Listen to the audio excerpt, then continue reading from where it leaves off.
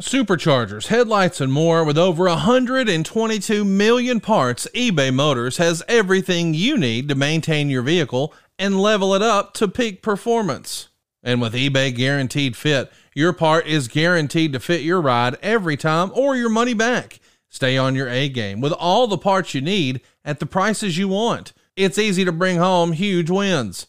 Keep your ride or die alive at ebaymotors.com. Eligible items only. Exclusions apply. See ebaymotors.com. It's only a kick, a jump, a block. It's only a serve. It's only a tackle, a run. It's only for the fans. After all, it's only pressure. You got this. Adidas.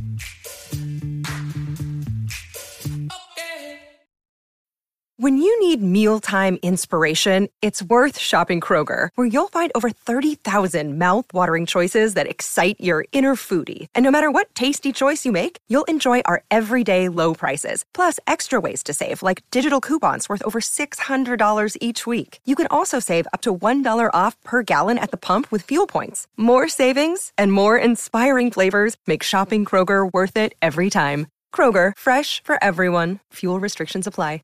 If you could change one thing about your home, what would it be? A new kitchen, a new master bath, maybe put in a pool? What if you could do it with no money out of pocket and cheaper monthly payments? SaveWithConrad.com can help, and you can even skip your next 2 house payments. NMLS number 65084, equal housing lender. SaveWithConrad.com. Hey, it's Conrad Thompson here to tell you a little bit about AdFreeShows.com. People often ask me, what exactly is Ad-Free Shows all about? Well, I'm glad you asked.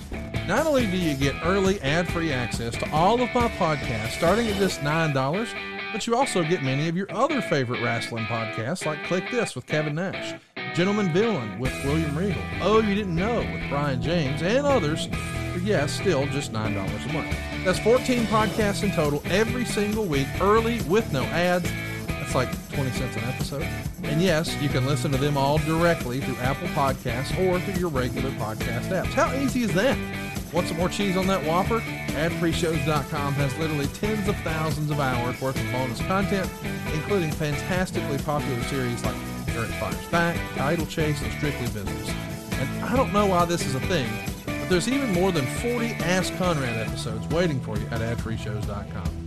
We've got monthly Zoom chats with all the podcast hosts, live watch-alongs with wrestling legends, and more. Come on now. See for yourself what thousands of other wrestling fans have already discovered. That's AdFreeShows.com is the best value in wrestling today. Check it out right now. AdFreeShows.com. You'll be glad you did. Welcome to Something to Wrestle With. Something to wrestle with. Bruce Pritchard. Well, you know.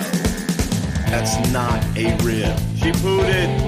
She pooted. What a rib? No, yeah, but there's no box of gimmicks. Rumor and innuendo. I don't deal in rumor and innuendo. And was he there? I was there. Say something about I don't give a shit. I ain't scared. I ain't scared of shit. Fuck him. You, Bruce. I love You take double cheeseburger. You take the break. Double cheese. Well, you know. And then double mayo. You know, it's called chicken salad. Double onion, motherfucker. You're nothing but an egg-sucking dog. They're on your Google machine. Goddamn, kid. Goddamn it. What the hell show you got there? I need more. Yeah. What say you? Pronouns, pal. And now, something to wrestle with. Con Bruce Pritchard. The second most recognizable athlete in the entire world today. Conrad Thompson. What happened when?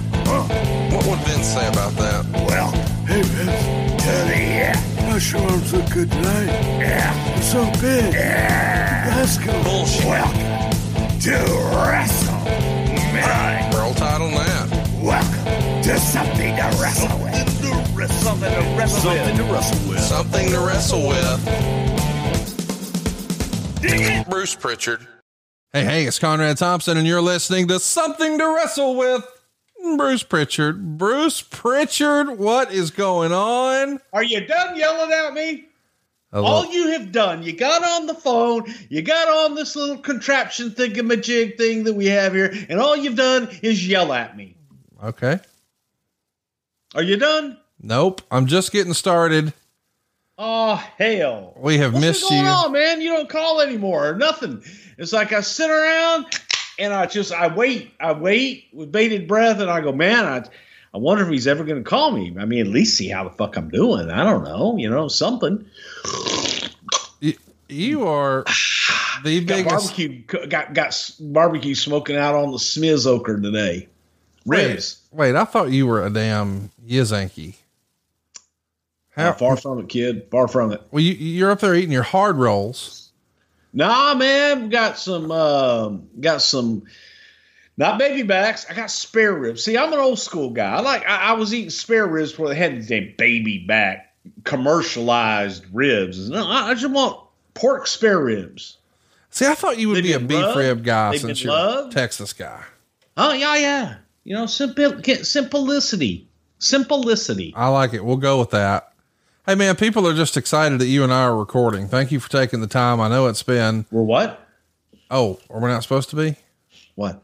Never mind. It's just you and I having a casual conversation. No, let's do it. Hypothetically, is this one of the craziest years of your entire career?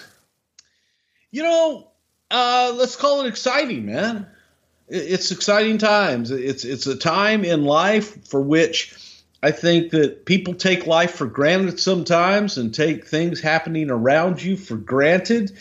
And it's all in how you look at life. And you can either love life, live life, or you can hate life and you can just exist.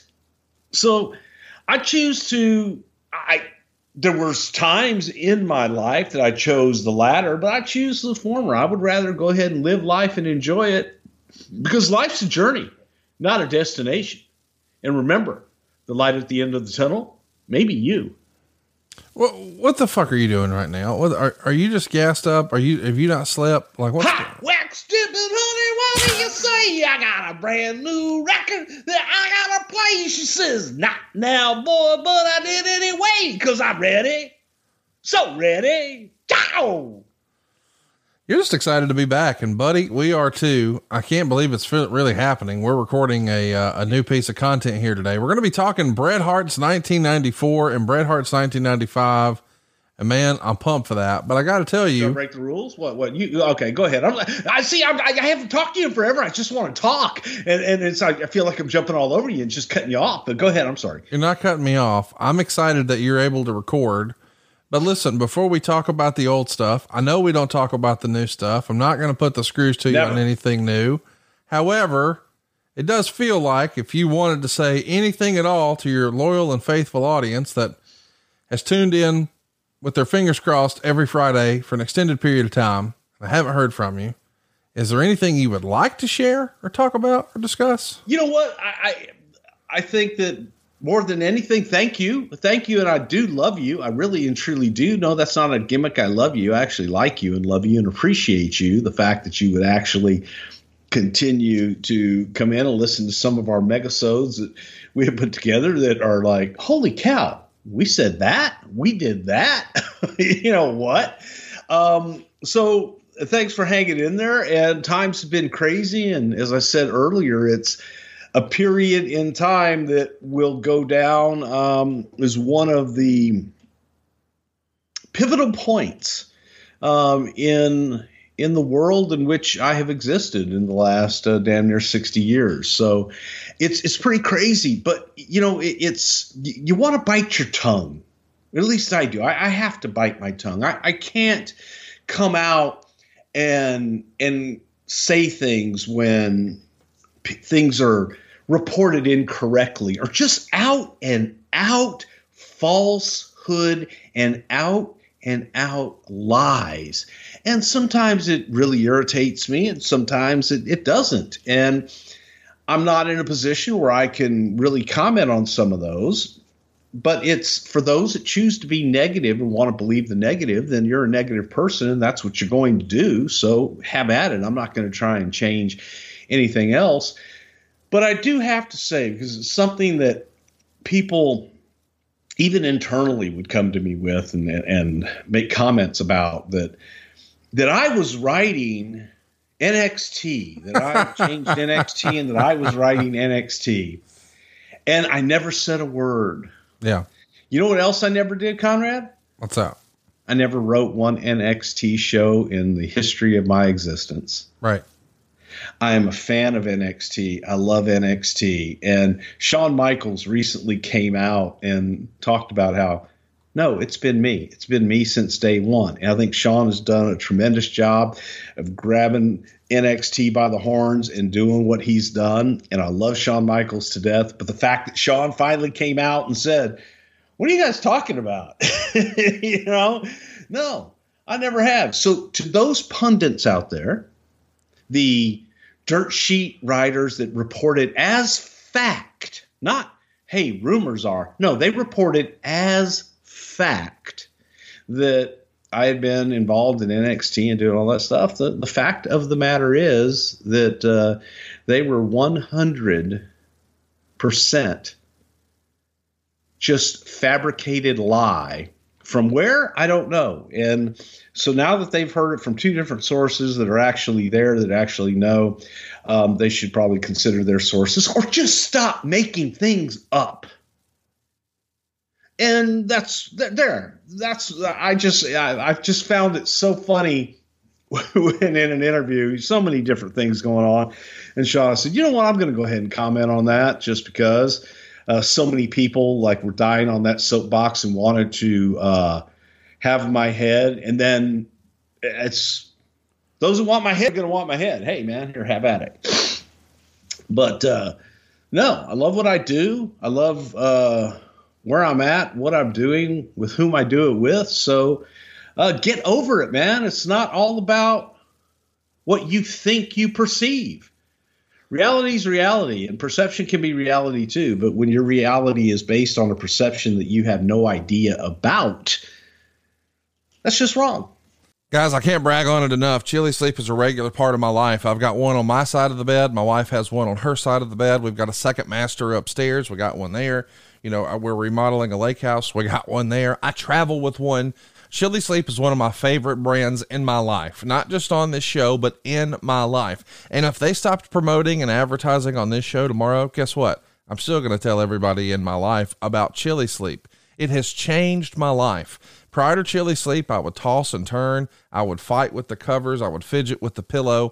I'd crank down the AC and cool off my whole house. And now I do none of that. I have no trouble falling asleep, staying asleep, and man, I don't wake up feeling tired. I give all the credit to Chili Sleep. But what about the in-between time? Baby, I got bright, vivid, colorful dreams. That tells me I'm getting high quality sleep.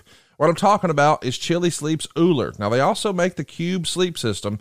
Either way, we're talking hydro-powered, temperature-controlled mattress. What the hell's a mattress? I meant mattress. You know what I mean? It's a mattress topper. It fits over your existing mattress. What's a mistress? Anyway, it's going to give you your ideal sleep temperature. Let me explain. I like to sleep with mine at about 65 degrees. My wife likes to sleep with hers a little warmer than that. This past winter, she would crank hers up into the 80s. You can even set it to where it's on an automated schedule, so you climb into a warm bed, but then it cools you off during your sleep. But then when it's time to wake up, it'll warm you up to wake you up. Chili Sleep is amazing. I love it so much. And if you're having trouble getting through your day, if you're feeling sluggish or tired, buddy, you're not getting the right kind of sleep. I'm telling you, I'm more productive. I feel better than ever. And all the credit goes to Chili Sleep. Now head over, see it for yourself. I'm serious. I want you to just look at it. It costs nothing to look. Head over to chilisleep.com/wrestle to learn more and save 30% off the purchase of any new Cube or Ooler sleep system. This offer is available exclusively for Something to Wrestle With listeners and only for a limited time. That's Chili, CHILI, sleep.com/wrestle to take advantage of our exclusive discount and wake up feeling refreshed every day. This Mother's Day and Father's Day, look no further for the perfect gift than paintyourlife.com. It's worked for me every time, and when I say every time, I mean it. I've used paintyourlife.com to bring tears to the eyes of my mom, my dad, even my father-in-law. And right now, I'm ordering one for my mother-in-law, all from paintyourlife.com. My mother-in-law's life is her dog, Missy. And this year, my wife and I knew exactly what to get my mother-in-law for Mother's Day, a painting of Missy. It really is that simple too. All we needed was a picture from our phone. Boom, we're up and running. You see, paintyourlife.com can really create a hand-painted portrait to fit almost any budget. And it's the perfect gift for your mother, your father, or both. I've used it, as I said, on almost every person in my life.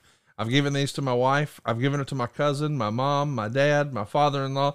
If I'm looking to give a truly meaningful, personable gift, I know the paintyourlife.com has my back, and they're going to make it easy. You can go ahead and start the entire process in less than 5 minutes.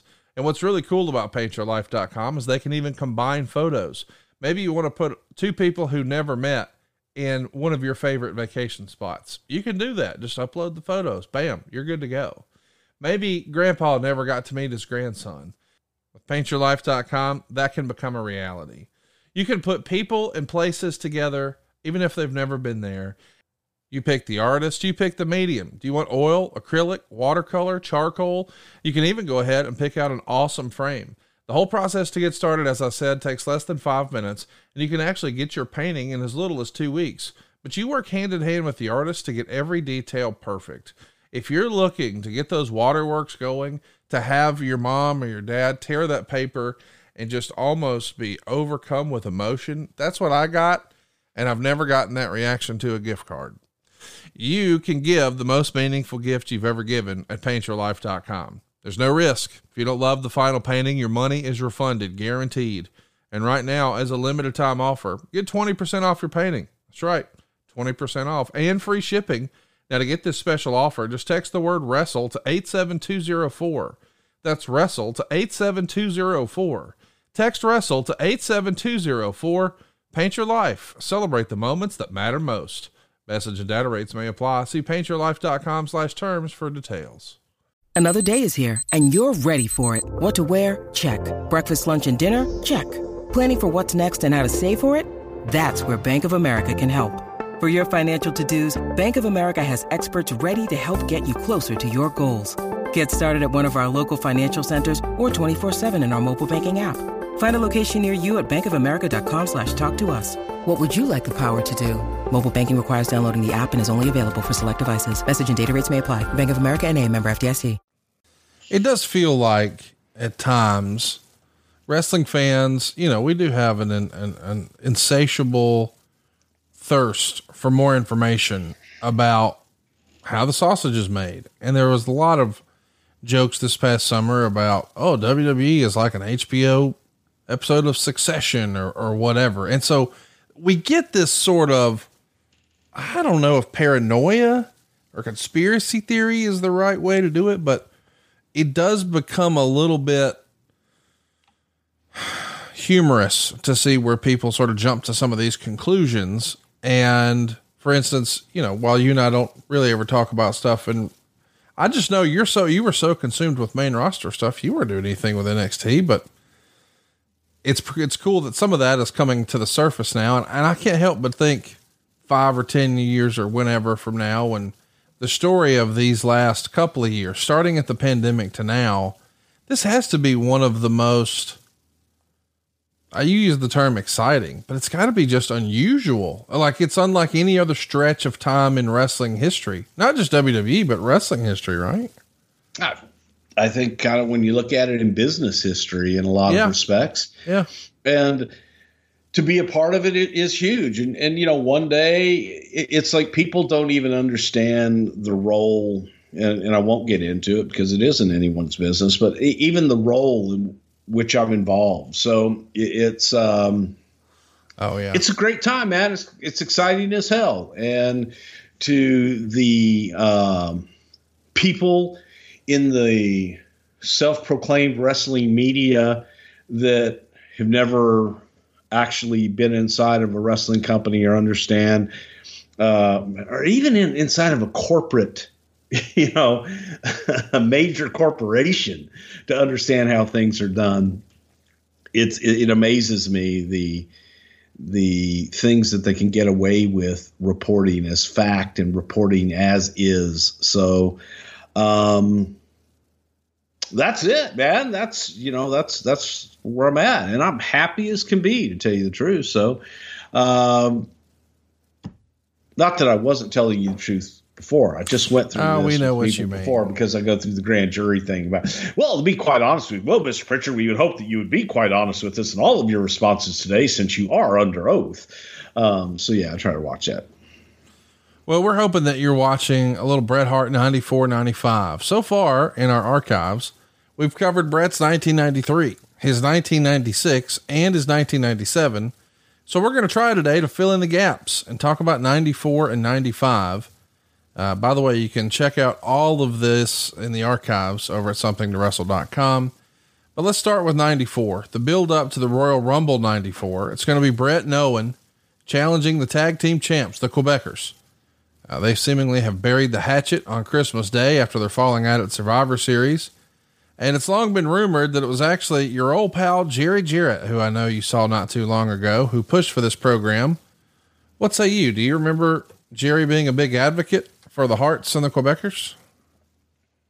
No. Sure don't. It was more than anything, when you look at the entire Bret Owen story. I believe I've said it before. The Bret Owen story came out of an idea from Bruce Hart that Bruce had written out. Bruce had pitched it to Vince, and the Hart that was going to turn on Bret was going to be Bruce. And it was a incredible story. It's a great story. But I don't know that Vince was in a place where he wanted. I don't know if Vince didn't not want to do it with Bruce, but he went to Bret, and Bret liked the story too. But Bret really wanted to do it with Owen. Yeah. And felt that Owen was the guy to do the turn, and that his little brother, felt that Owen had the chops to do it, and that it was Owen's time. So that's how that whole story kind of came to fruition. It's a remarkable thing to go back and watch Bret and Owen together and just think about what could have been if they had more time together. And on January 11th, there's an awesome tag with Bret and Owen versus the Steiner brothers at a TV taping in Florence, South Carolina. The match wound up being taped for Coliseum Video and was eventually released on WrestleFest 94. If you can go dig that up, you should. As a little kid, man, the Steiners were my absolute favorite. And at this point, I don't think there was much debate. Bret's probably the best wrestler in the world, and Owen might have been the best wrestler in his family. He just didn't always have the platform for it. So to see those four guys mixing it up, I can only imagine what a treat that was, Bruce.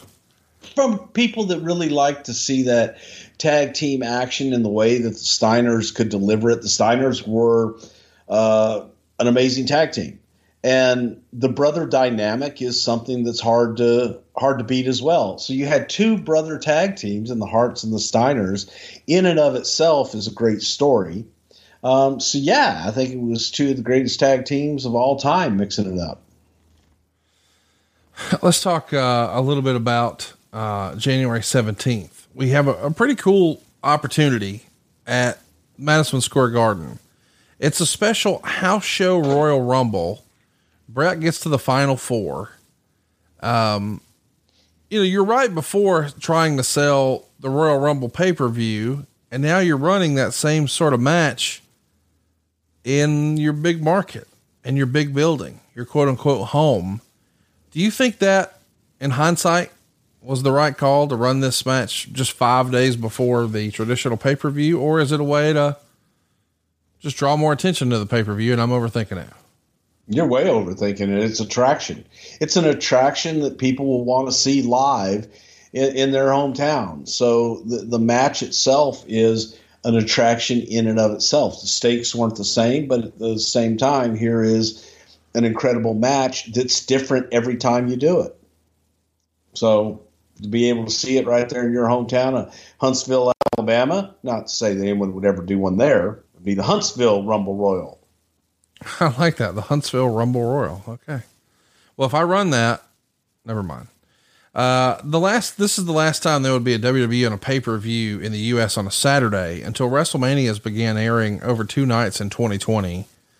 I know that once upon a time, I remember as a kid, the pay-per-views would move around. I remember there being pay-per-views on Monday. And of course there was the Tuesday in Texas and blah, blah, blah. But talk to me about that. Why did Vince land on Sunday, or is that a pay-per-view company call where they felt like the big boxing matches and stuff could interfere on Saturday, or college football, or why did Sunday become the pay-per-view day for so long? I think Sunday was a pay-per-view day because Sunday normally was family day, and being able to look at times that families all get together and, watch football games and have family dinner. Then you could sit down and watch a huge pay-per-view extravaganza. So Sunday's where we landed. I think that Saturday night's a great night for pay-per-view as well, but that's where we landed, was Sunday night. And even going back, being a part of, the Wednesday nights, the Thanksgiving Eve tradition, Thursday nights, Tuesday night in Texas, Monday night, just different nights.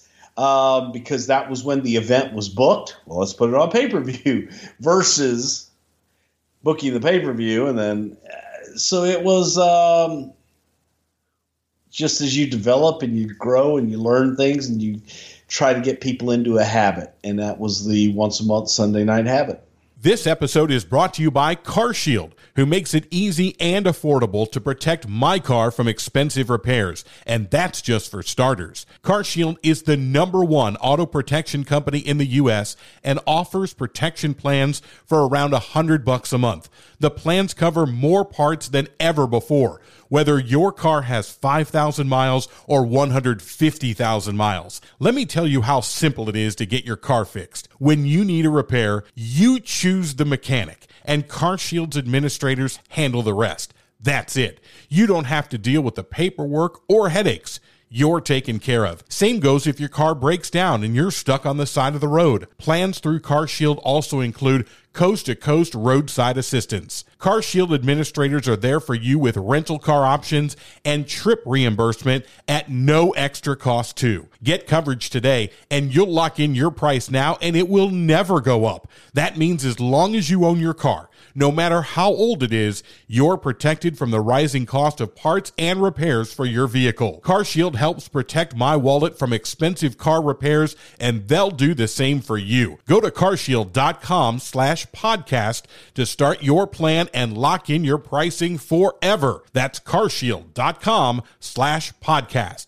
A deductible may apply.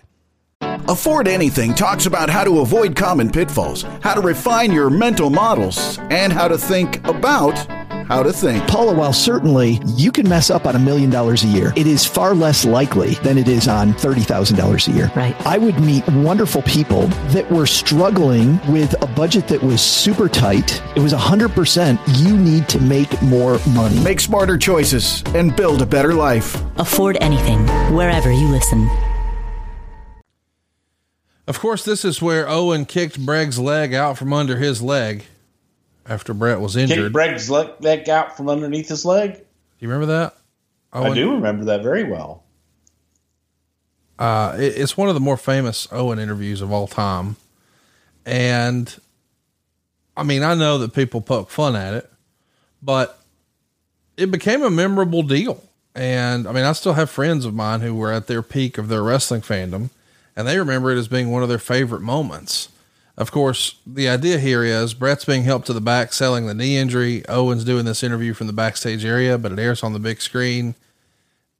In the heat of the moment like that, those little word slips happen. We're going to do several here on this particular program. Do you remember anybody being upset that Owen flubbed the line a little? No, it's live. It's in the moment. And I think that when you engross yourself in the passion of what just happened, and the fact little brother now is venting on big brother, I don't think that many people noticed it right until later. Brett then goes on to, of course, win the Royal Rumble match with Yay! Lex Luger after teasing that Brett wouldn't even be able to compete in the match. And the pop when Brett does appear is gigantic. Is that a Pat Patterson special right there? The Spirit of 76 or whatever? It's a goddamn miracle, Connie. It's a miracle. I mean, how many people have won the Rumble after they've had their leg kicked out of their leg? Brett's the only one I know of. That's 101. I had one time where a guy got his fingers stuck out of his thumb. Talk to me a little bit about the finish here. You know, I know that Brett's the professional. I'm not saying Luger's not talented, but clearly as far as being a ring general, I don't think anybody would compare the two. But to pull off a finish where it looks like the guys are touching at the almost exact same time, is this something they practice a bunch, or is it simply Brett just saying, follow me? Bret Hart, man. Bret Hart. And I would defy anybody really to show me where they didn't touch at the same time, because Bret controlled it all and Bret owned it and killed it. But you had to take a whole bunch of different precautions, right? Man. Yeah. You want different versions. You want different angles that can make an argument for any and everybody. The beauty of it is that it was done to perfection so well that it's like, I got no argument. You know what I mean? So the execution of that was the excellence of execution in Bret Hart. Let's talk a little bit about Lex Luger. By the way, I want to give a plug. You guys cranked out a few weeks ago on A&E, a WWE Legends special on Lex Luger. I think it's one of the best pieces that I've seen on wrestling in a long, long time. I thought you guys hit a home run with it. Lex Luger, the human being today, is an unbelievable person. I mean, such a positive person, such an example of what's possible and just the human spirit and blah, blah, blah. But the way he would own the missteps in his life and just take full responsibility. It's a great piece of business. If you're on the fence about Lex Luger, but you love nostalgia or you love Lex Luger, whatever the circumstance, go out of your way to see that. And you're all over it. Did you have a chance to see that A&E piece? I did. What did you think? I did. I thought it was very well done. And to the point of Lex owning everything, I thought that it was a very good piece, because it could have been something that left people with a taste in their mouth that Lex wasn't a very good guy. And it changed a lot of people's opinions. I do also think that Lex, as Lex grew older and went down the avenues that Lex went, that Lex grew and grew into a different person as well. Yeah. So I think Lex changed on top of it, and to me, it's a very good story, and it's something that is, to me, I think it has a happy ending. I think it has a happy ending in that Lex found himself, and Lex is in a good place, and I'm really, really happy for him. Go out of your way to check it out. It's A&E biography, WWE Legends, Lex Luger, whatever it is. It's fantastic. Go find it. There's a coin toss to determine now who's going to get the first title shot against Yokozuna at WrestleMania, because damn it, Lex Luger just lost his opportunity at SummerSlam. He deserves another crack at it. He kind of won the Rumble at the exact same time as Bret. So they're both going to get title shots, and Lex wins. And to make it fair, Bret's also going to have a match earlier in the night versus his match with his brother Owen. So let's just talk about that for a minute. Had Lex won, then the match that would have went on last would have been Bret versus Lex for the world title. Of course, we know Yoko's going to win, so it winds up being Bret versus Yoko. But either way, nobody was talking about the match that happened last. Everybody's going to be talking about the match that happened first, and we're going to as well. But before we get there, I want to mention that on the WWF's All-American Wrestling TV show, where Vince is hosting at the time, he does separate sit-down interviews with both Bret and Owen. Bret is now turned around to the idea that he will fight his brother. Of course, previously, brothers never fight. Which we've talked about. Goddamn, brothers never fight. Yeah. Doesn't happen.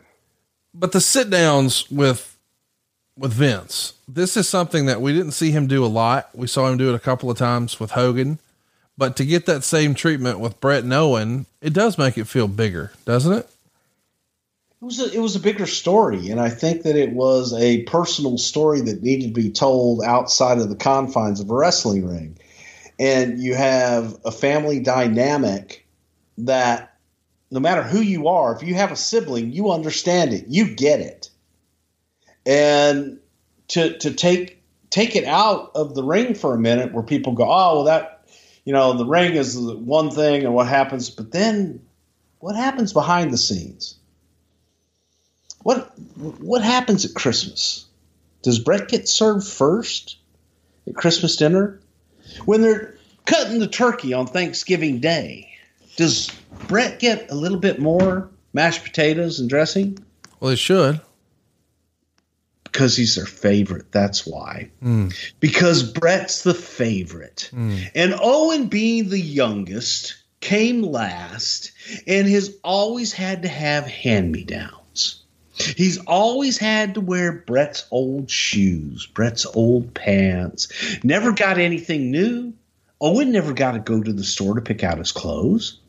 No, he got what Bret got. Because Bret was more in the middle, Bret got to get new clothes.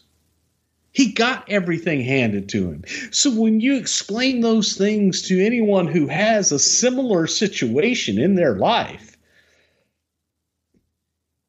I think that your little sister can identify, Conrad. Oh, listen. I think she could watch this and say, yeah, that's right.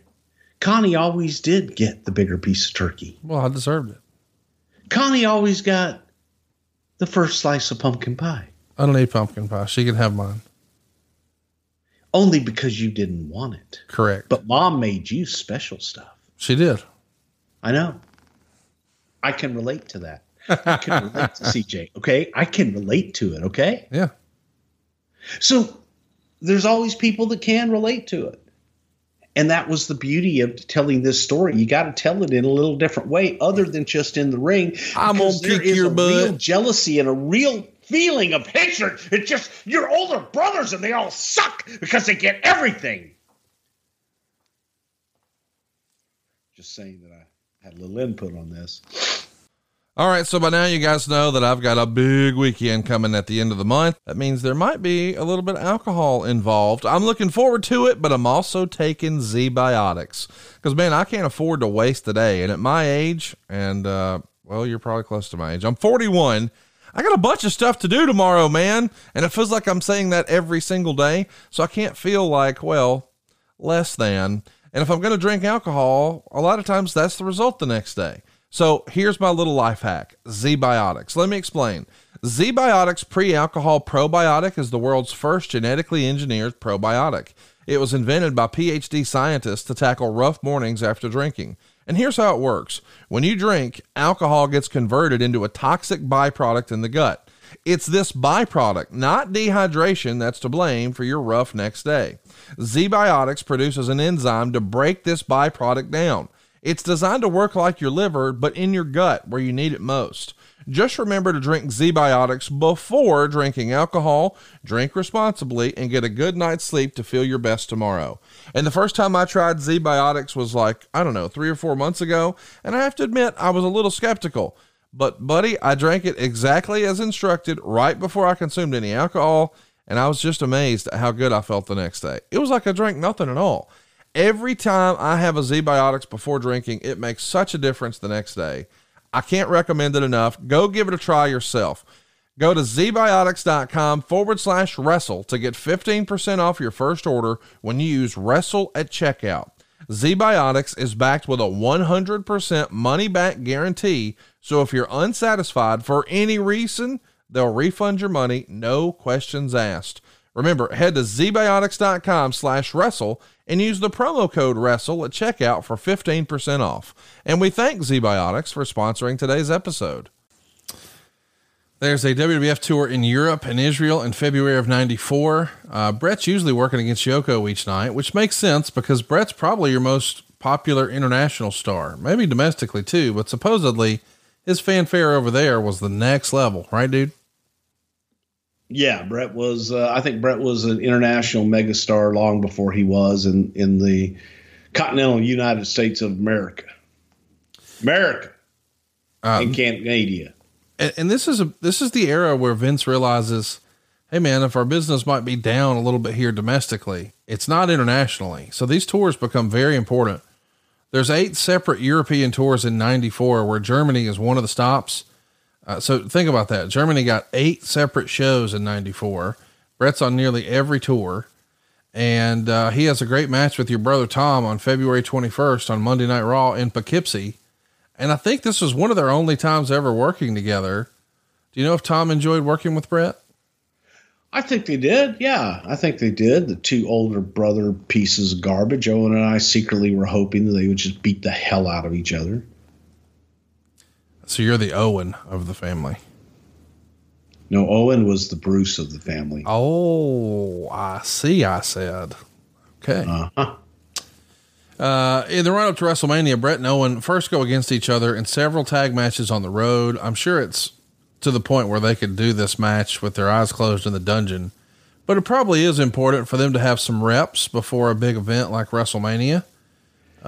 Crush is going to pin Bret Hart in the March to WrestleMania 10 special. It's shown just a week before the pay-per-view, and that happens in large part thanks to Owen's interference.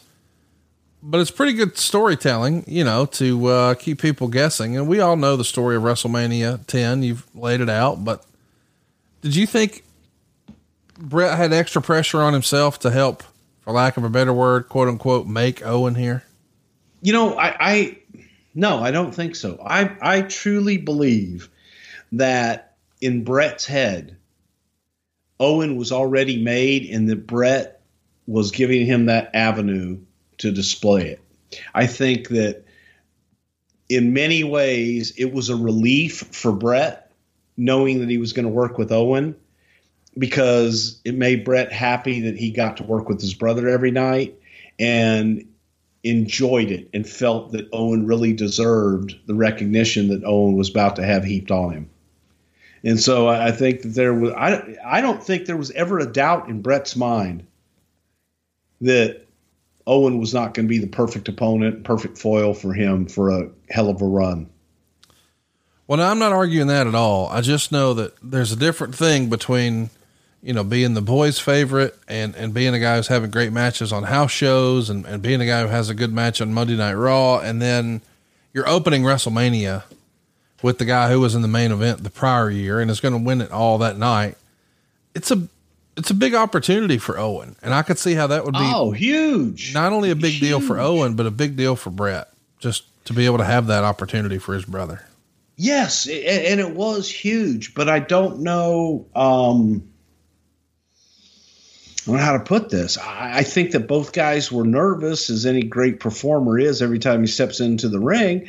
I think that there was an expectation and that it was more of a feeling of, let's just go do this. It's time. You know what I mean? Let's go do this, man. We're here. And it wasn't a, God, I hope this works out. It was, no, man, let's go show them what we can do and do it. Ultimately, we know the match itself. I mean, if you're looking for a match to watch from Bret Hart's 94, this is probably as good as it's going to get. Him and Owen, just fantastic storytelling. And then later in the night, in the main event on the 10th anniversary, the 10th WrestleMania in Madison Square Garden, Bret Hart wins the world title again, and his comrades lift him up on their shoulders, and what a nice visual. And it goes down as one of the greatest one-night performances in WWF history at that point, I'm sure. And oh, by the way, they had a pretty famous ladder match along the way. WrestleMania 10, man, criminally underrated. Some really, really good matches on that show. Some great matches and great storytelling all the way through. And I got chewed out and cussed out by Burt Reynolds that night, so it was excellent. Bret and Owen are generally headlining all the house shows through the spring and summer of 94. So if I had to guess, this is probably the biggest run of paydays that Owen's had either on this WrestleMania Revenge Tour. There's a mixed bag of houses at the time because, again, it is 94. Business is a little down. But there's times where, like on May 20th, you draw 15,000 folks to MSG, and that's pretty good, especially then. But only 5,000 folks to the Spectrum a month later in Philadelphia. Do you think this was just cyclical? Because we hear a lot of times that people say, oh, the business is cyclical. Or were they just not that into Bret and Owen, do you think? I think it was more kind of residual. And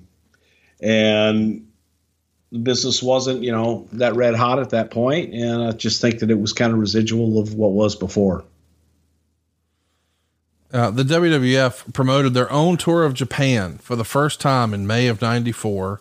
That's where we would see Bret defeat Randy Savage in his final WWF title match on one of those shows. But the tour is deemed largely a flop. There's small crowds each night. Do you think these were sold shows? Did the WWF just not have the right partner, right marketing approach? Why wasn't the Japan experiment more successful? I don't think that I don't think it was a good partner. I don't think that we had a good partner that was able to go in, and sponsor the show and buy the shows. It was looked at from, you see what New Japan and All Japan, and you get the response. They want our product, but it was trying to promote it from the United States versus having a promoter in Japan promote it locally. I think that would have made a big difference. I think that it was just not the strongest sponsor and strongest promoter that we had locally. The King of the Ring in June of 94 here in Baltimore sees the return of Jim the Anvil Neidhart in Bret's corner for his match with Diesel. And he's supposedly here to counteract Shawn, who's in Diesel's corner. How was Neidhart decided to bring back in the fold? Is this one of those infamous Stu phone calls? Bret's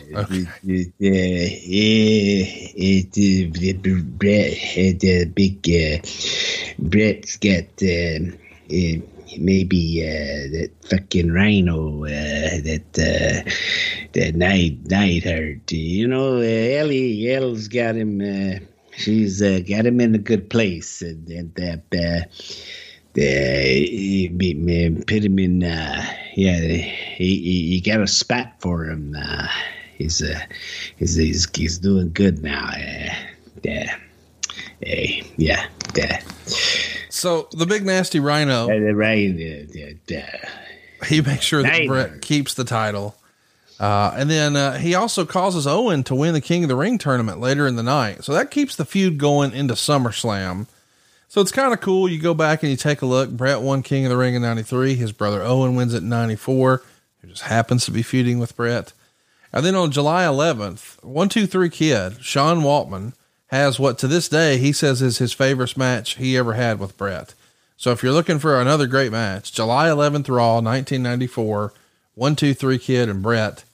And it's been said over the years that Sean Waltman was kind of the measuring stick. When there was a new guy who would come into the company, Vince would say, "Hey, let's go see what he's got." And Sean's report when he came back through the curtain carried a lot of weight. Hey man, this guy's got it. This guy's ready. Hey, he's close, or this guy sucks. That is the rumor and innuendo that we've heard as fans, but it feels like Bret was really the gold standard for great matches. Was he not? Yeah, Bret was. I mean, Bret went out and had a match with Tom McGee and made everybody think he was the second coming. So absolutely. Bret Hart could literally have a match with a broomstick and make the broomstick look like $1 million. Yeah. Well, he didn't have to do it with a broomstick. He did it with Sean Waltman. Go watch it. July 11th, 1994. Fantastic match. We have the first ever show in the Philippines, Czechoslovakia, China, and Singapore. The company has never been to these countries before, but they're going in July of 94. And it's all headlined with Bret versus Owen. So, and listen, I realize that there's a contingent of folks out there who I would call Bret haters, and I've unfairly been categorized as one of those guys, but I was a Hulk Hogan guy. But at the same time, Hulk Hogan never took the WWF to Philippines or Czechoslovakia or China or Singapore. And Bret is a huge draw over there and super popular. So you guys are trying some more non-domestic spots. What'd you think of, some of these newfound lands that WWE's enjoying success? It's interesting in that, you think about, as we just talked about earlier, and family, that in other nationalities and in other parts of the world, family doesn't fight, and it's frowned upon considerably. So I think that you have to weigh that in too when you go in there with a angle like this. Some got it, some didn't, and I don't think we did a lot of explanation necessarily either to push that family dynamic versus two great athletes dynamic. It is July, my friends, and the temperatures aren't the only thing that's rising this summer. That's right. This episode of Something to Wrestle is sponsored by Blue Chew. Guys, listen up. Confidence can take you far in life, and it can also help you in the bedroom, especially when it comes time to step up to the plate. And well, you know, that's where Blue Chew comes in. Blue Chew is a unique online service that delivers the same active ingredients as Viagra and Cialis, but in chewable tablets and at a fraction of the cost. You can take them anytime, day or night, so you can plan ahead or be ready whenever an opportunity arises. The process is simple. Sign up at BlueChew.com, consult with one of their licensed medical providers, and once you're approved, you'll receive your prescription within days. And the best part, it is all done online. So no visits to the doctor's office, no awkward conversations, and no waiting in line at the pharmacy. I know how much of a pain that can be. We got no time to wait anymore these days. You don't have to do any of that. And Blue Chew's tablets are made in the USA and prepared and shipped direct to your door in a discreet package. And with Blue Chew, men everywhere are excited to see the postman, because when your package has arrived, well, your package has actually arrived. So if you could benefit from extra confidence when it's time to perform, Blue Chew is there to help. And we got a special deal for our listeners. Try Blue Chew free when you use our promo code WRESTLE at checkout. Just pay $5 shipping. That's BlueChew.com, promo code WRESTLE to receive your first month free. Visit BlueChew.com for more details and important safety information. And as always, we thank Blue Chew for sponsoring this podcast. Woo Wings, a virtual restaurant concept from the man himself, the Nature Boy Ric Flair. Enjoy the legendary flavors and world championship wings by ordering with your Uber Eats or Postmates app. Woo Wings is now open in Nashville, San Antonio, Jacksonville, Florida, as well as Huntsville and Tuscaloosa in Alabama, with many more locations coming soon. Try the only chicken wings worthy of carrying the name of the 16-time world heavyweight champion. Tell him, Nate. Wings! Legendary flavors, world championship wings. Woo! Woo Wings! Yeah! Woo woo!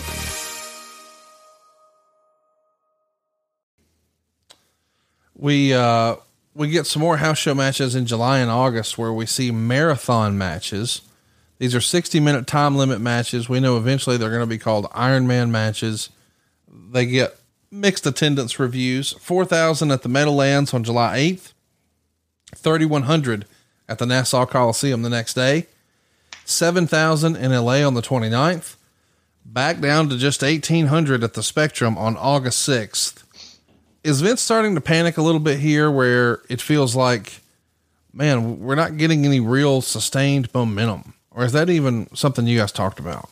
Yeah, no, it was. And there's a feeling sometimes about were people yearning for the larger than life Hulk Hogan type champion and character, which Brett was not.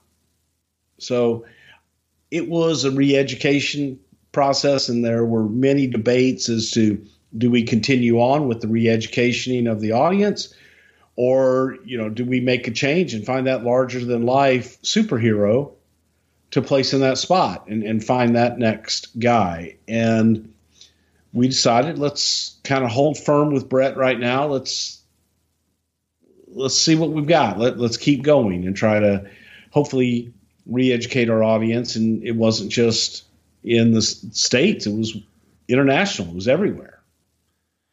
So as you're trying to find maybe the right opponent for Brett, he defeats Bob Backlund in a match that airs on Superstars on July 30th. And this is the now famous match where Backlund snaps after the match and turns heel and essentially becomes Mr. Backlund.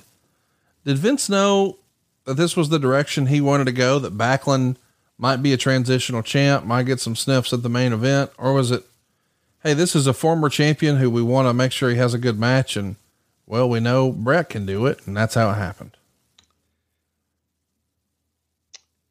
Well,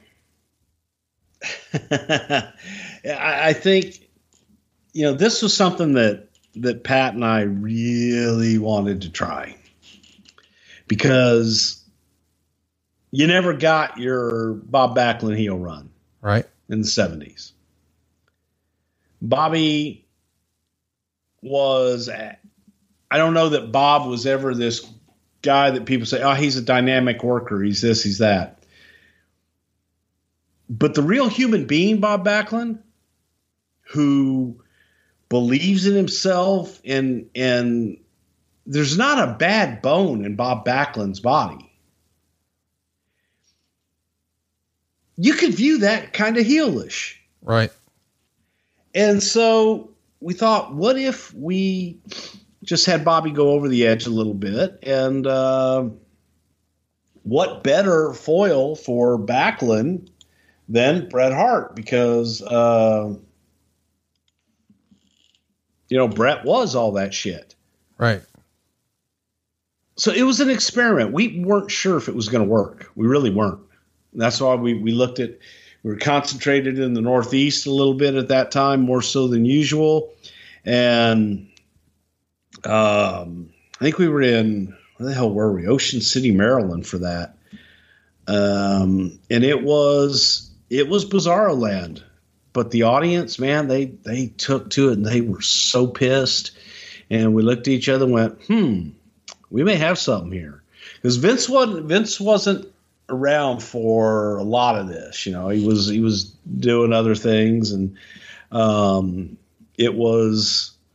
were experimenting. We were getting out there with some different stuff. But I thought it worked. I thought that especially that traditional Northeastern audience that was so used to the red, white, and blue Bob Backlund that they're like, hey, wait a minute, man, that was my guy. So what did Bret think of this idea? It feels like part of him would have really respected the legacy of what he did, but at the other time, he had to be like, what the fuck, man? It was more, what the fuck, man? It was more like, I got to fucking work with him every night now. Well, because you had a famous saying on here years ago when you're trying to make the transition from Hulk Hogan to Bret Hart. And you would say that a lot of times the thing around the office that was said is, what would we do for Hogan? And I'm not saying this to be weird. I don't think we would have ever seen Backlund Hogan. Oh God, if I had the opportunity to Backlund Hogan, then I would have done it in a heartbeat. That would have been even bigger for Bobby. Bobby would have had so much fucking material to work with there. Oh my God. Because Hogan was so opposite of Backlund. Whereas Bret is kind of all the things that Bobby kind of stands up for, except for the long, greasy hair. And, we came up with things, but it was just I thought they had great matches. I thought they had tremendous matches that I loved watching, but I wasn't in the ring working with him. So it was what it was. It's amazing to me that this is something we're even really discussing, that Bob Backlund had a run, man, but he did. And I'm sure there was nobody who was more thrilled about that than Bret. SummerSlam 94, August 29th from United Center in Chicago. Bret is going to defeat Owen in the classic cage match. All the family members get involved after, and Davey Boy is back in the WWF now too, to keep the feud going. But thank God, Taker versus Faker went on in the main event. What in the world? Tell us about this classic cage match and how it was somehow not the main event. The main event was the return of The Undertaker. And for the first time ever, it was, oh my God. Can you imagine having The Undertaker versus The Undertaker? It's a once in a lifetime opportunity here, pal. So that was the attraction. And Owen and Brett went about 20 minutes heavy in their match, and it wasn't like you had an experienced Undertaker against an experienced Undertaker. You had the Undertaker against someone who wasn't that experienced at being the Undertaker. So they needed that time. That having to cut their time in half was not a pleasant thing. I don't know if that would have helped any more or not, but at the same time, it wasn't an ideal situation.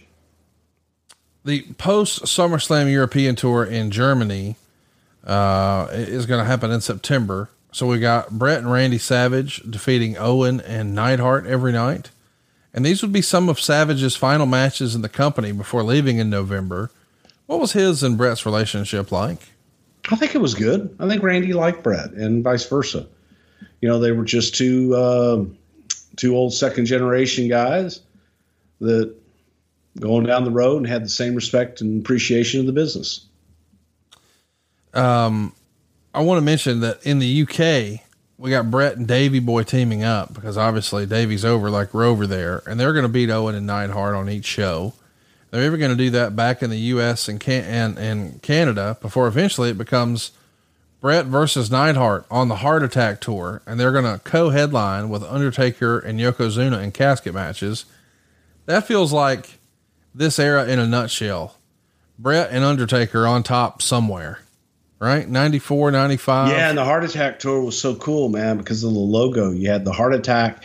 So you had a heart, but then you also had Undertaker in it. So it was like Undertaker giving you a heart attack. It was cool. It was a pretty cool logo. The first ever episode of Action Zone aired on October 23rd, 1994. This replaced All American Wrestling. The format had begun to fade off after 11 years on the air.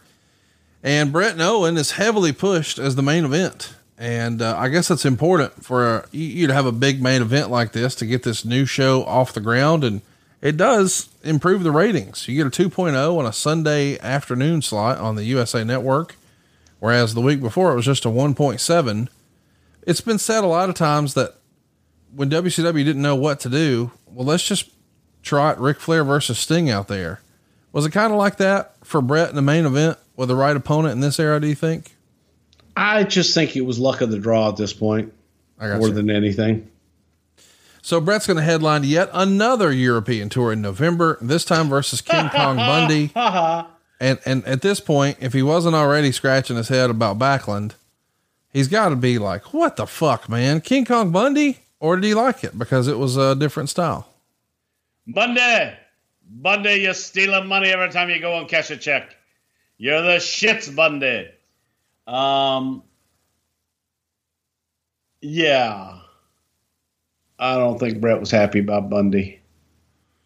Can't imagine that he would have been thrilled with that. Survivor Series on November 23rd is back in San Antonio, this time on Thanksgiving Eve. Brett's going to lose the title to Backlund. Of course, it's a submission match. And we've got Owen's Academy Award winning performance here, convincing us he all had compassion for Brett. He convinces his mother, Helen, to throw in the towel. And there you go. Brett is no longer the champ. Do you think Brett knew the plan of Diesel at that point, or how was it discussed with him? Because we know that Backlund's only going to have the title for a cup of coffee. You know, I don't know if we knew the plan of Diesel. Yes, we did. I mean, I'm not saying that was, we were thinking about it and got there, but we needed to do this first. I don't know what Brett knew at that point, but it was, okay, let's try this thing and go from there.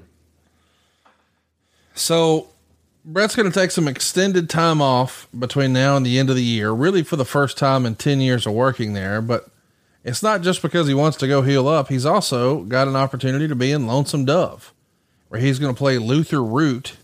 What'd you think of Brett in Lonesome Dove? I'm sure that was your kind of show. Yeah, it wasn't a whole lot of acting for Brett. You know, I think that it was kind of true to who he was. So it was simple he was kind of being himself in many respects, which I thought he did well on that show. The January 9th show in Houston, Texas, we've got Brett returning, this time to back up William Shatner on the King's Court with Jerry Lawler. How many times do you think William Shatner had to practice that monkey flip, Bruce? I know. One time. That was it. Well, there you go. He was great. You know the story. I told you a story about Bill Shatner going to the airport. I don't remember that. So we were shooting 2 shows that night. And so we really wanted Bill for the second show. And I got kind of friendly with him and everything. He's doing everything, man. You talk about a pro from the word go. As William Shatner, he was fabulous to work with. Just excellent. And I threw at him and said, hey, do you think after we do this, we could do one more with you for next week's show? It would be taped after this. He says, and he's like, yeah. But he didn't know the time. And then he looks at the time. He says, oh, hey, Bruce, I've got a flight. And if I miss this flight, I'm supposed to be on set in the morning at 8:00 in the morning. I can't miss this flight. I look at his ticket. I see that it's a United Airlines ticket, or it may have been Continental at the time, whichever. And I said, I got you. He goes, I've heard that before. He goes, I said, Bill, I guarantee you will make your flight. He says, yeah, Bruce, I've heard that shit before. I don't know. I said, as soon as we finish with Raw, we will do your segment, and I will put you in a police car, and you will be deadheaded to the airport. He says, yeah, but then I got to deal with the airport. I got you. So he does it. He says, okay. But he's still like hemming and hawing. He's calling his manager and all these people. And we do the segment. Take him right. I mean, I grab him right from backstage. I walk him right to the police car, put him in the front seat of the police car, and the cop takes off. Sirens blaring, lights going, and all this shit. So I call my buddy at Continental. I said, hey, here's the deal. Bill Shatner's on this flight Houston to L.A. He just left the arena. He should get there by 9:30. The flight's at 9:45. I just need to make sure that if anything happens, that he's on that flight. And he goes, oh, yeah, no problem. So everybody gets on the flight, and I'll be damned if that flight just didn't have a, we need some people to come in here and take a look at the thing in the Fernham Snavets on top of the snack pit and what have you. And he calls me and we were at the Summit in Houston.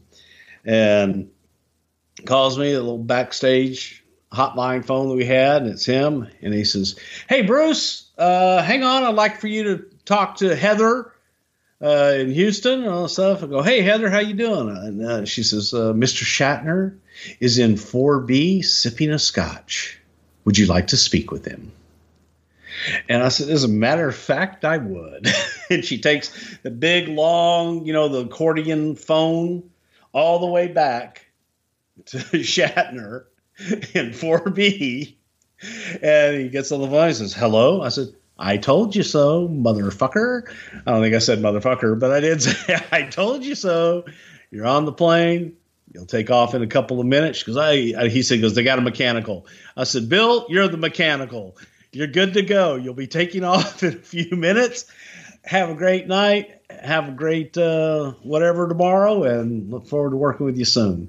Awesome guy. But yeah, he was, and they really didn't need it either. He would have made it on time. He was really on time. So I love now you're baby facing it because you don't want people to think you caused them to be late, miss their connections. Because it was in 1995 or whatever it was, and nobody missed any connections. It was a flight to L.A. It's the last flight of the night. And they did leave on time, and they were able to speed because I was able to get the plane to, that's it. I was able to get the plane to speed up to get to LA so they would have an early arrival because Shatner was on board. Yeah, there. You're welcome. Are you channeling your best Paul Heyman right now? A bum with a piano. That's a real story. So, later in this same show, Jeff Jarrett's going to defeat, or Bret Hart's going to defeat Jeff Jarrett. Well, it's the same taping, but here's the following week. Shatner's in his corner trying to counteract the roadie. Of course, he's there to promote his new show on the USA Network, TechOr. Bret and Owen continue their house show feud through the first few months of 95. No holds barred matches are the theme now, with Bret winning each time decisively with the sharpshooter. And now as we get to the Royal Rumble in 95 in Tampa on January 22nd, Bret's now got a shot at Diesel for the WWF title. But they're two baby faces, Bruce. And, you know, I know we tried this a couple of times here or there, but two baby faces, you got a new hot babyface world champ, and now maybe the most established babyface champ that's on the roster, Bret. Did you think maybe somebody would get booed out of the building here? Is this a risk, having a high profile match, babyface versus babyface like this? It is a risk. Yeah, absolutely. It's a risk. But I think that the confidence was in Bret to be able to go out, and if Bret needed to sway them one way or the other, I think there was confidence that he could do that. And Diesel was very popular at the time. So when you book something like that, do you know as soon as you put it on paper, it's going to be a non-clean finish because you don't want to hurt either guy? Or am I overthinking that? Yeah, it depends. You look at the overall card, see what you got. So it ends in a big schmoz, of course, lots of outside interference. The match is a draw. It leaves the door open for a rematch down the line. And Bret is now out of the main event for most of the next year and mostly working in a mid-card role. How did Bret take to being out of the top spot? You know, I know that over the years, and I think everybody's cool these days, but once upon a time, some members of the clique really had some fun poking fun at Bret and saying that, you know, Bret didn't care what the pay was or what the houses were. Bret just wanted to be champion. I don't know Bret that well. Did Bret just want to be champion, or was he cool with being in the middle of the card as long as, you know, the money and the miles were right, or whatever the cliche is? I think Bret just always wanted to steal the show. There you go. I think that's Bret's mindset. I'm sure he was looking at, he definitely would have loved to have been champion. Oh, sure. Why not? But I think he just wanted to steal the show every night. So a feud is set up with a newcomer named Hakushi. Bless you. In the lead up to WrestleMania 9 or 11 rather. And he's also beginning to rekindle his old feud with Jerry Lawler. Lawler is convincing Hakushi and his manager Shinja that Bret was racist to the Japanese people. It was a very strange angle. Bret's given a plaque as a result of a WWF magazine readers poll as to who epitomizes the new WWF or the new generation, whatever you want to call it. He also receives the award of the people, and Lawler disputes this, saying Japanese readers must have been excluded from the vote as there's no way they could vote for Bret. And Lawler would say Bret was making some unkind remarks about the Japanese and flat out just calls Bret a racist. And this feels weird.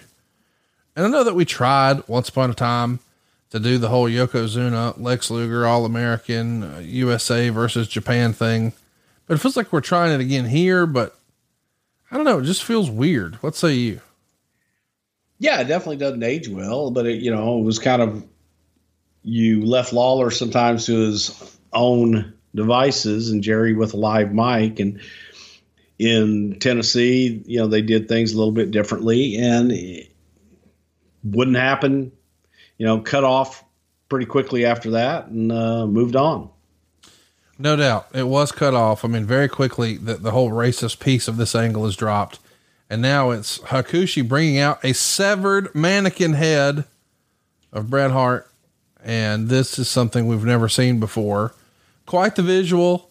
Obviously, this is years before we saw Crazy Lanterns with Bray Wyatt and all that jazz. But here in 95, a severed mannequin head, that feels pretty edgy, does it not?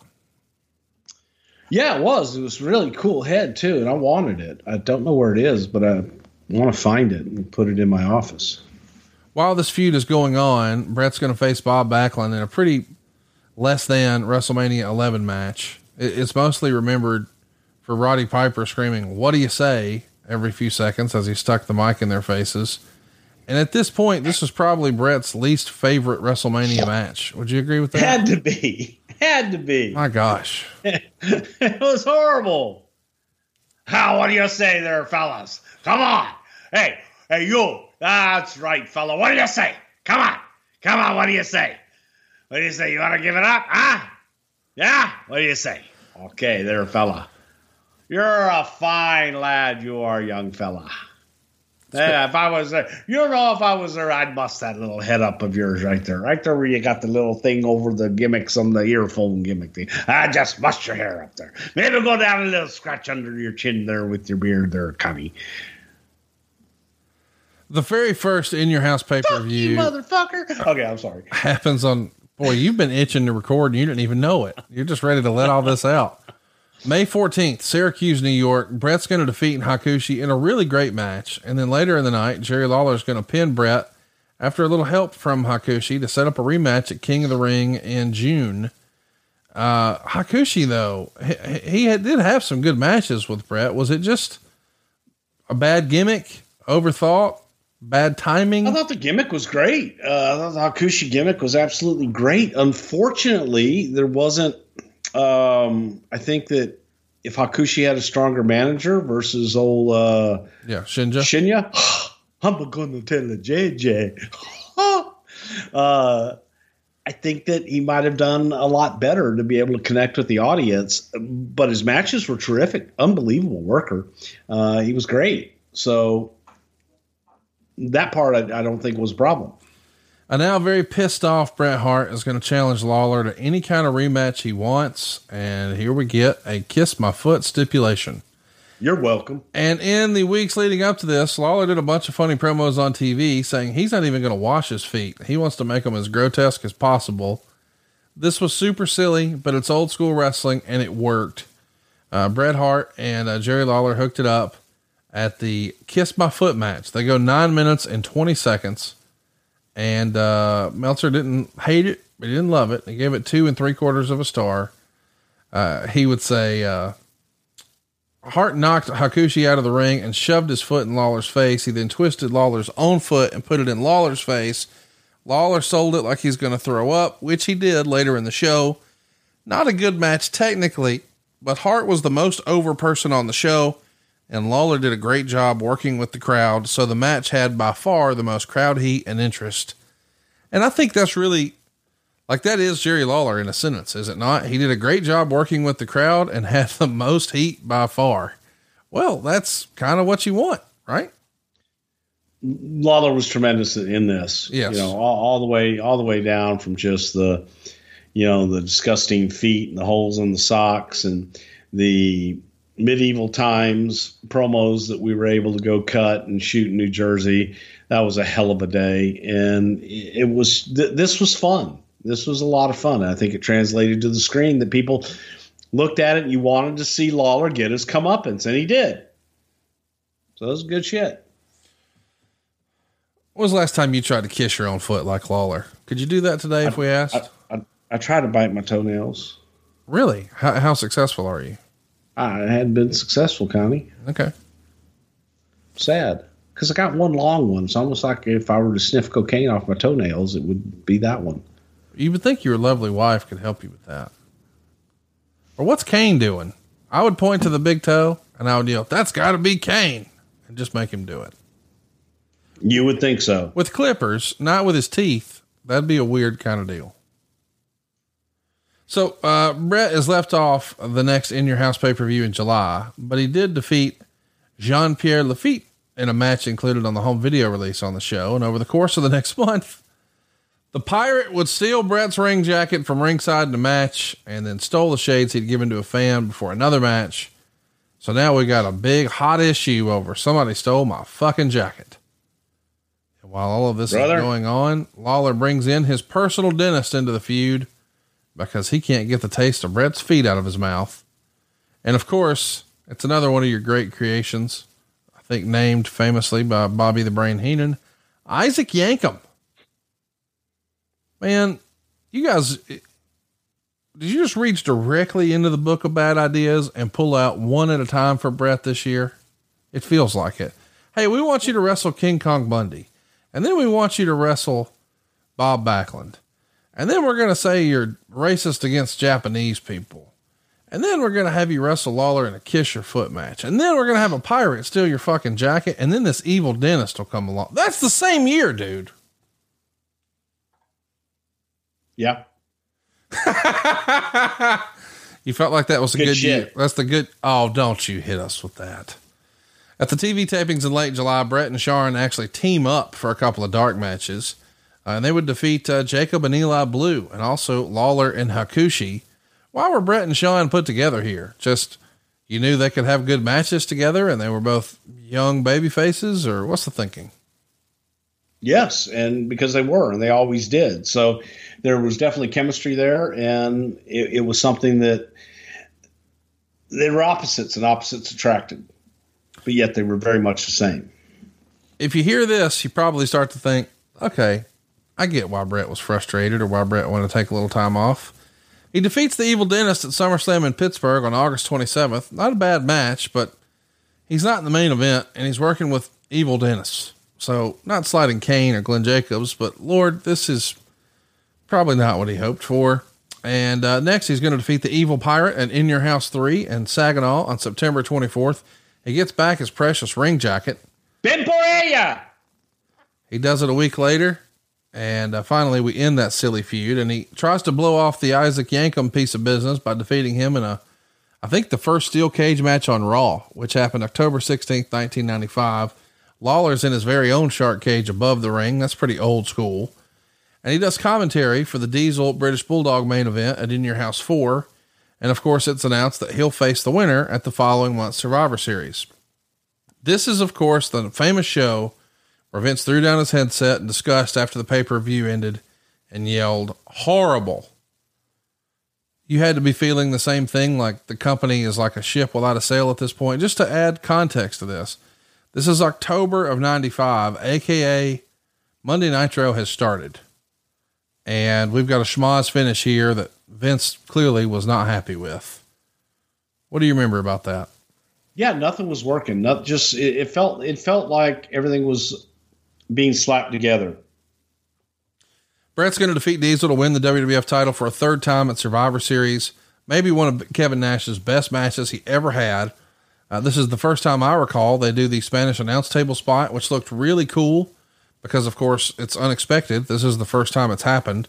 Maybe they've overdone it since, but it still gets a reaction. But this first time people were shocked with what Bret and Kevin did here with that table, right? Yeah, it was pretty cool. The title change. I mean, it was different. It was cool. So it was like, it was different, especially for the time. So the title change seems to be a bit overlooked though. When we get to Raw the next night, it's all about Shawn Michaels' return. And this is of course his return after the whole Syracuse incident and the collapse in his match with Owen Hart. I could see how Bret felt like maybe he was getting put on the back burner. The build up to the next In Your House with Bret and Bulldog and Hershey is a bit lacking. Bob Backlund, for some reason, is back involved, attacks Bret on your very short-lived return to TV. The Brother Love Show. Why in the world were we bringing back the Brother Love Show in 95? I had no idea. Hated it. You didn't want to do it? No, did not want to do it. Is Vince? That was more of a just, hey, let's do something different and different place and time and all that good shit. Diana is also brought back into the feud to try to rekindle some of that magic from SummerSlam 92 at Wembley Stadium. And before we get there, we do a bunch of Bret Undertaker house show matches where Diesel interferes to cost Taker the title every time. And it feels like we're sort of testing the waters for what's to come later. But 2 days before In Your House 5 from Hershey, there's a special showdown at the Corral event in Calgary to honor 50 years since Stu Hart's pro wrestling debut. What do you remember about that show, Bruce? It's kind of interesting because Stu carried so much respect. He had talent from both the WWF and WCW on that program. Yeah. And, from time to time we would do things like that. It was like the Paul Bosch retirement tour, using talent from everywhere, and to honor Stu, we were happy to do it. I wasn't there, but it was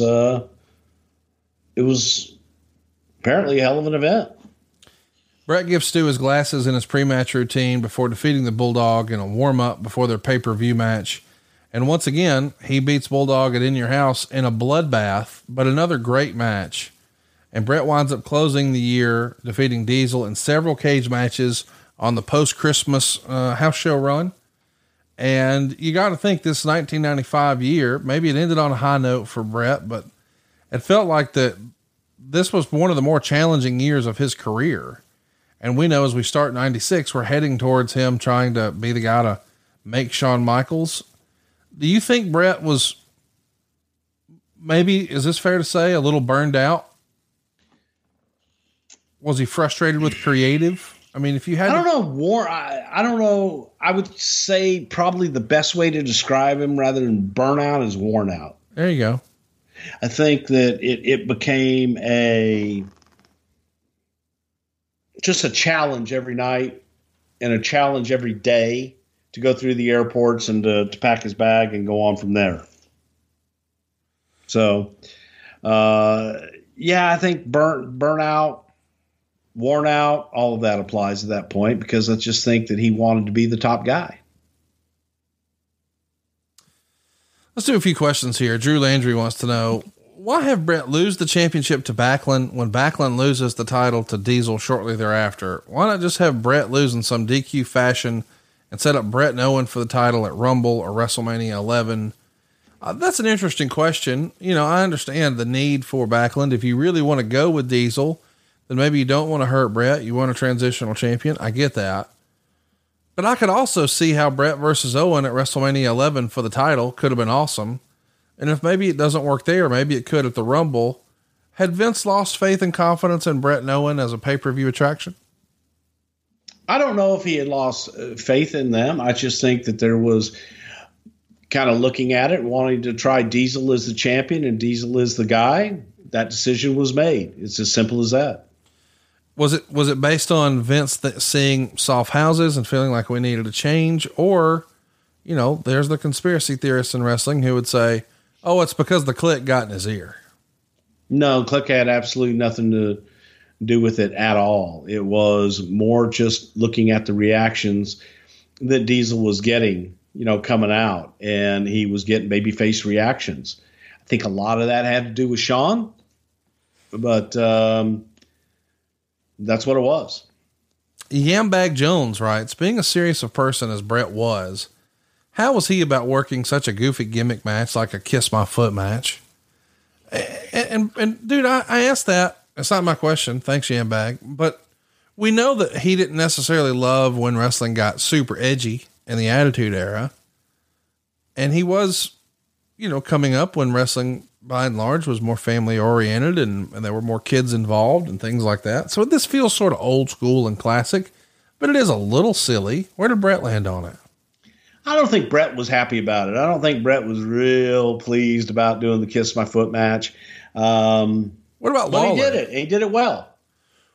A guy like Bret is universally regarded as being a Mount Rushmore level in-ring performer. And if you're a Southern guy, like let's say a Jeff Jarrett, Jeff believes Jerry Lawler is the greatest performer of all time. And there's a lot of other folks who hear that nationally and they think, oh, that's that Memphis. And Memphis is just sort of dismissed. What did Bret think of working with Lawler? I don't think that he was really high on Lawler. But see, I'll tell you this, you know, Jerry gets painted with that Memphis brush, rightfully so. And I don't know that things that they did in Memphis would work elsewhere, anywhere else in the world in a great many respects. However, here we go. I will say this about Jerry Lawler. You know, I saw Jerry Lawler come in to San Antonio, come into Texas, Florida, Mid-South, different areas, and immediately get over, because Jerry Lawler knows how to get over. And Jerry's promos are believable. They're straightforward. They sell tickets, and his work was good. Now, if Jerry came in to do a lot of the Memphis shtick that they did and the booking that they did, I don't think that would have gotten over everywhere. But Jerry Lawler, singularly, as a performer, I think could have gotten over anywhere. Well, I don't think that's too hard to argue. Totally agree. Ranters Nation Network says, did Bret keep the company popular through the tough years of 94 and 95 and the company Better said, was he, in your opinion, the franchise in 94 and 95? I think that the logo was the franchise during that time. Okay. It was just branded well. Yes. Michael Burgett wants to know, we had the big rivalry in this era between Bret and Owen, with Owen chasing the title for Bret. Was there ever any consideration of Owen holding the title and Bret chasing the title? There was consideration for a minute, but I think the feeling of Owen on the chase was the better story. Is that because Vince, I mean, you've told us before that the WWF was a quote unquote babyface territory. Is that what that comes down to? Partially, but I also think that it came down to, if you put it on Owen, then Owen is climbed the mountain. And part of Owen's charm was, and part of his heel was that he couldn't get it, but always felt that he was getting screwed in not getting it. Totally makes sense. Here's one from Michael. He wants to know, I always liked Bret and thought he was phenomenal in the ring. He seemed like a real mark for himself, though. Do you see him that way? This is some of that Bret haterade. And I know that there's a contingent of folks who work in the business who think it's not cool to keep any of your collectibles or any of your keepsakes or mementos. As I'm looking at you, you got some of your stuff hanging around. I think it's cool why not? And I, for whatever reason, that gets villainized sometimes when people talk about Bret. Why do you think that is? I think that Bret was proud of his career and proud of his accomplishments. I'm proud of my career and proud of my accomplishments. So, these marks, so am I. And to that, I think that Bret, did see himself in a different way, maybe sometimes than others did, but that's okay. If you don't see yourself as a champion and carry yourself as a champion and the guy, then you're never going to get to be the guy. I've always been under the impression to be successful in wrestling or just in life, this isn't going to be popular, but if you don't believe in you, who will, right? Exactly. So you got to own it and go for it. And he did, man. No doubt about that. Here's one from, the Rosen Coaster. With the failure of the Lex Express in 93, were there any ever serious considerations of turning Lex and working with Bret as a champ during this era? How come that match never came to be? Because Lex left. That was the plan, though, you think? No, it wasn't. It was talked about turning Lex heel, yes. But that wasn't a specific plan. We were going to continue to team Lex with Bulldog. Then he left. So who knows what he could have done. I'm curious about, because when I sort of asked the question that a fan asked or a listener asked, was Bret like the franchise player? And you thought really that was the logo. If Bret wasn't the guy in 94, 95, was he ever the guy in your opinion? I just don't know if Bret was ever in the position to be the guy. And I know that's not, well, he was a champion. Yes, he was, but I still don't know that everything was around him to make it so that he could be the guy. Did you feel like, and I'm not saying this to be funny, I'm trying to understand and follow, because one of the things you and I've talked about a lot on the program and in the archives is the what if scenario, right? Like, what if the screw job doesn't happen? And what if, because we know Shawn Michaels is gone 5 months after that. But if Bret hung around, man, what would have been possible for him when the company really got hot? It's just crazy to think about. And we talk about all the time that timing is everything. 93, it feels like this is a company in transition. We try to make him the champ in 92. He has it through most of 93. We do the whole Hogan Yoko thing. Yoko kind of becomes the guy. 94, I think it's hard to argue that Bret's not the guy in 94. But by 95, it does feel like Vince had lost some confidence and was just trying something new. And even though he's going to start 96 with the title, we all know he's going to drop it to Shawn at WrestleMania 12.